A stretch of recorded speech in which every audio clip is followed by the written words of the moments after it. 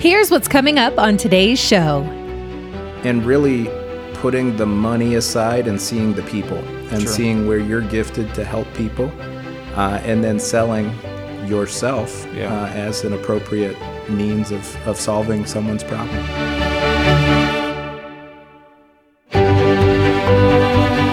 It's time for financial advisor Ben Schrock to give you the keys to retiring with confidence. This is Unlocking Your Financial Future. Hello and welcome back to another episode of Unlocking Your Financial Future. I am Ben Schrock, and joining me today is a good friend of mine / good attorney / just a good old kind of guy, Joel Cavanaugh. Joel, welcome back, or welcome to the show. You haven't been in there, so welcome. Hey, thanks for having me, Ben. I appreciate it. Thanks for all the nice words. Yeah, you didn't pay me to do that, so I stand by that word. No, Ben lies for free. It's perfectly fine. Today we're going to spend a little bit of time. We do this in 2 episodes, talk a little bit about Joel, the attorney, the business owner that he is, and then the second part, talk a little bit about estate planning and ask him some questions about that. So Joel, just to get started here, give me a little bit of background. Obviously, Joel and I went to high school together. You were my sister's age. You're Cassie's age, right? Yeah. I think I was a year ahead of Cassie. Graduated high school from Wadsworth in 2006. Spent a year at Cedarville University, and then I transferred to be a ZIP. So I went to the University of Akron for undergrad. I got a degree in English, and then I went to the University of Akron Law School and graduated from there and passed the bar and got licensed as an attorney. Did you always know you wanted to be an attorney? Like, why English, and what led it to be an attorney? Yeah, it's kind of funny. I had no clue what I wanted to do. I remember doing a project in, I think it was like sophomore year of high school. Yeah, we had Mr. Callahan. Yeah. And I did a presentation, and he said, 2 career paths for you. You should be a preacher or you should be a lawyer. So I knew when I went to college, I wanted to steer as far away from math as I could. Yeah. I like reading and I like writing. And I got married right before I went to law school, and I knew I needed a career. So I took a flyer. I went to law school. I was scared to death because everybody was pre-law. Sure. So when I went in, I'm like, man, I'm the English guy. I'm gonna really struggle. And then they're like, well, this is all reading and writing. It's like, all right. You chose the right path. Yeah. So from there on, it was just very clear that that's what I wanted to do. Was there a point in time in law school that you knew what you wanted to focus on? I mean, because your main focus is more estate planning, right? It is, yeah. You're well-versed. You do a lot of different practices, but mostly estate planning? Yeah, mostly estate planning, real estate, business, a lot of transactional things, not a lot of confrontational things. Yeah. So I knew pretty early on that, just in keeping with who I am, I like writing. So I like drafting documents. I like reading contracts and analyzing them. Not a big fan of going in the courtroom and fighting. Yeah. So I tried to steer as far away from that as I could. Good. So you graduated, got married, graduated, passed the bar. Took you to where? What was the first landing spot post law school? Yeah, so I had done a 3-year internship with the city of Parma. So the city of Parma had a law department, and I worked for them, just answering questions for people around the city, anything they needed with their fire chief, police chief, anything like that. And the law director at the time had a private firm, and I asked him about a job, and he said, well, you don't want to work in the public side. I'll take you to the private side. And so their firm did estate planning, real estate, Medicaid, all the stuff I really wanted to do. And sure. So from there, I took a job straight when I passed the bar and ended up coming back to Wadsworth for quite a bit of time at Palisek McIlvaine, and then made the move to go to Akron and work downtown. Yeah. And all during this time, you have a supporting wife at home, right? And 3 kids? 3 kids, yeah. I've got Rachel and I. We've been married 12 years. This will be 13. Wow. Yeah, we met in middle school. We both played soccer for the respective teams. We were both goalies. But only one of us was all-state, all-county, and the girls' player of the year. So we got married right around the end of college, and then right after law school had our first kid in 2015. And okay. So we got an 8-year-old, a 6-year-old, and a 4-year-old. Wow. Busy house. Busy house. Busy but fun. Yeah. And Rachel's at home with the kiddos. Yeah, she does a great job there. Yeah. She's, man, she never stops. Yeah. Allows you to come after hours, record a podcast with me. Right? Yeah. She's real happy with us. Oh, she loves you. I teased somebody because they asked what I did for a living, and I said lawyer. They said, you must work a lot. I said, yeah, it's around 60, 70 hours a week. They said, what's your wife do? I said, she's got the harder job. Yeah. She's 24/7 at home. Like, it never stops. Couldn't agree more with you on that. So now you went to, we met when you were with Palisac, and, when I forget what year that was, Joel, when we ended up connecting, but I was always looking for a good estate planning attorney, and then you got introduced at the Chamber of Commerce lunch, and I'm like, perfect. So I shot off an email and, obviously reconnected with you and have been, sending clients, referring clients back and forth ever since. And it's been a great relationship. Our clients love you and you do a great job for them. But, Palisac took you to then Akron, right? And now Akron is kind of, through the, we don't have to go through the details of the events there, but you ended up in Fair Lawn, still kind of associated with Akron, but you're kind of running your own business now, right? Yeah, I am. I think it was around 2016 or so. I came back to the area, and huge blessing. I got to work for Palisac, McIlvaine, Hoffman, and Morse here in town until 2019.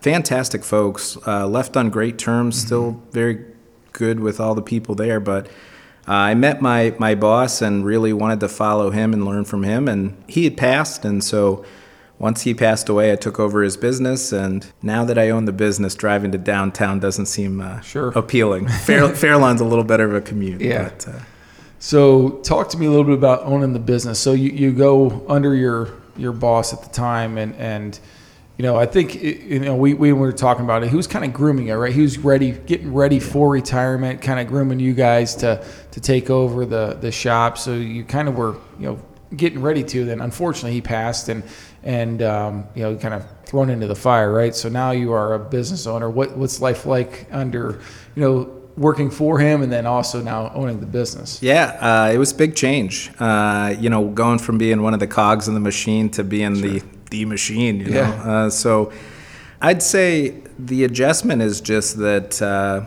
you realize that every decision you make matters more because you're not just making decisions for yourself. Yeah. I have 8 employees, and so every decision I make impacts them too. So a lot of freedom in owning your business. I get people that tell me all the time, you could take off whenever you want to. Right? It's true. Yeah. I could never work another day if I wanted to. Yeah. Now, 8 other people are going to be out of jobs and mad at me. Yeah. But, it's learning a lot about balance. And I think that it doesn't really matter if you're in the legal field or the financial planning field. Owning a business is very similar, I think, across all platforms. It's really knowing your craft and knowing it well, understanding your market, understanding your value in that market, and really putting the money aside and seeing the people and seeing where you're gifted to help people, and then selling yourself as an appropriate means of solving someone's problem. Absolutely. I mean, I think you hit the nail on the head too. It's as soon as you eliminate the money side of it, right? Obviously, in transactional based business, it's not a non-for-profit company, but the willingness to help people in our community, and everyone in our office preaches that. That's what we're in this business to do, is help people in our community. And once you truly buy into that and believe that, it's amazing how the business just kind of takes off in it. Yeah, because people can tell, I mean, people can see through you, even if you think you're good at it. Yep. We just got back from a vacation, and it was very obvious the places you went where all they wanted was your money. Sure. It's like, you spent X to get in the door. Now here's an add-on for 5, and here's this for 10, or even flying on the airplane. Right. Here's your Coke for free. You want a little rum in it? It's going to cost you. Sure. It's like, you can tell when someone's being very, very transparent about wanting the money, and it's off-putting for people. And absolutely. I think knowing that someone has your best interest at heart makes you feel a little more comfortable. Yeah, and I think that's also a way to, stick out from the crowd, right? You drive down the street and you got, how many financial advising firms, how many law offices, and, how do you really separate yourself from the pack? And I think that's a great way, obviously, and And I know, do you ever feel like any issues with that? You're not just, you open up the phone book, right? The old phone books, I don't know if they make them anymore, and go to the attorney section and how many pages of attorneys there are. So how does, Joel Cavanaugh stick out from the crowd in that case? And I think that's it. I mean, I think it's, if you treat people well, they're going to tell people. Yeah. You treat them poorly, they're going to tell people too. Sure. It's just the results are quite different there. So thankfully for us, we really don't do any marketing. We don't seek clients out. It's just you serve somebody well, there's a chance you're going to get 3 more people from that. Yeah. Word of mouth. Kind of like a Ponzi scheme. It's just, we're not committing fraud or anything like that. Oh, that's great. So the running the business and being an attorney and being a dad and a husband, I mean, how do you balance that? I know I personally struggle with all those hats you got to wear, right? You're a business owner one day, you're also an advisor serving clients, and a husband to my wife and a father to the kids. How does Joel balance that? I know how I kind of try to juggle it all, and sometimes I do well, sometimes I don't, but how does Joel do it? Yeah, it's a tough question. It's one that I'm always searching for. Yeah. It's one that, like you said, I think sometimes I do it well and sometimes not. I think the biggest realization to me is that in most circumstances, I tend to be the problem. Yeah. And so if I can just get out of my own way, things work smoother for other people. So for me, the changes I've noticed is I don't have a lot of me time or free time, and I can rebel against that, and it's problematic, or I can just accept it, Embrace it, and learn to love it and live in it, And so I think part of that is I always tease people, every week you get 168 beans. You can allocate those beans any way you want. You got to sleep a certain amount of time. You got to work a certain amount of time, and you've got family, you've got friends, you've got everything you want to do. Yep. So it's just a matter of being conscious about where you're putting those beans and making sure that if you have an hour's worth of free time a day, your individual choices don't matter as much. If you've got minutes of free time, sure, every second matters. And so I try to be more conscious and intentional about how I'm spending my time and about thinking through the logic of those decisions. Sure, that makes sense. Now it's the one thing I always look at when it's owning your own business and doing this, the comments of must be nice, right? Must have all this free time. So I always ask I interview a lot of business owners on this and talk to them. So is it nice? Yeah, I'm sure it is, right? It is nice, but is it really nice to own your own business? Do people really see through all the stuff that you have to deal with on a daily basis that you take home with you?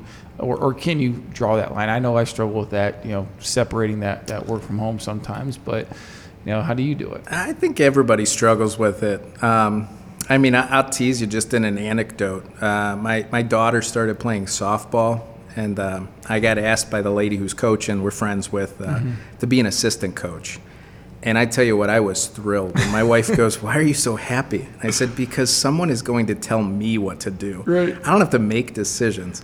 I just have to go, hey, go shag fly balls. Okay, sounds good.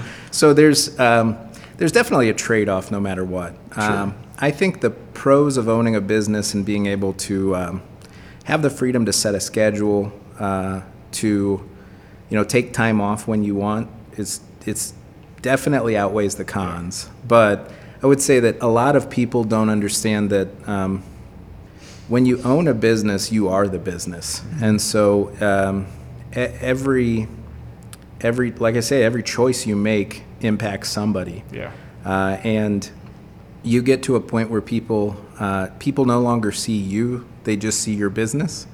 So it's one of those where I can't go out socially without someone pinning me as you're the lawyer. Right. And so let's go talk to the lawyer because I got a question. Sure. Let's go talk to Ben about how the markets are. Yeah. So hey, while I have you real quick, I got a quick question. I'm guilty of it for you too. So. which is fine. I mean, we all do it, and we all know it. But it's where I tease, where it's like, you're right, and I set my own salary. Yeah. And if you factor in the amount of time I spend doing everything, I'm maybe making minimum wage. Below minimum wage. Yeah, absolutely.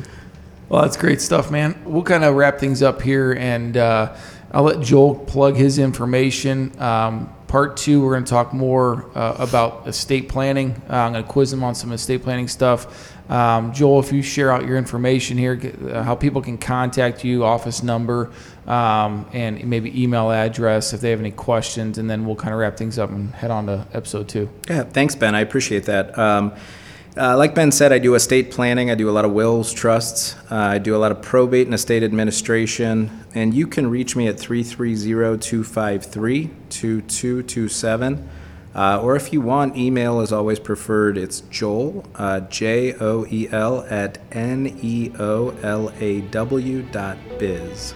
Awesome. Thanks, Joel. And if you guys have any questions for us, you can reach us here at the office at 330-473-1060. Or feel free to reach out to us on our website at www.baschrock-fg.com. Thanks, Joel. Thanks, Ben.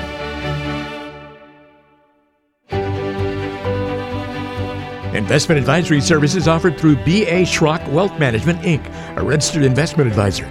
B.A. Schrock Wealth Management is an independent financial services firm that helps people create retirement strategies using a variety of insurance and investment products.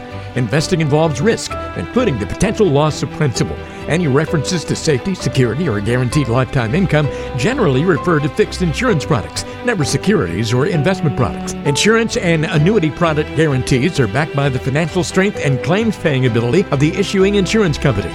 B.A. Schrock Wealth Management is not permitted to offer, and no statement made during the show shall constitute tax or legal advice. You should talk to a qualified professional before making any decisions about your personal situation. We are not affiliated with the U.S. government or any government agency. This podcast is a paid placement. This show is intended for informational purposes only. It is not intended to be used as the sole basis for financial decisions, nor should it be construed as advice designed to meet the particular needs of an individual's situation.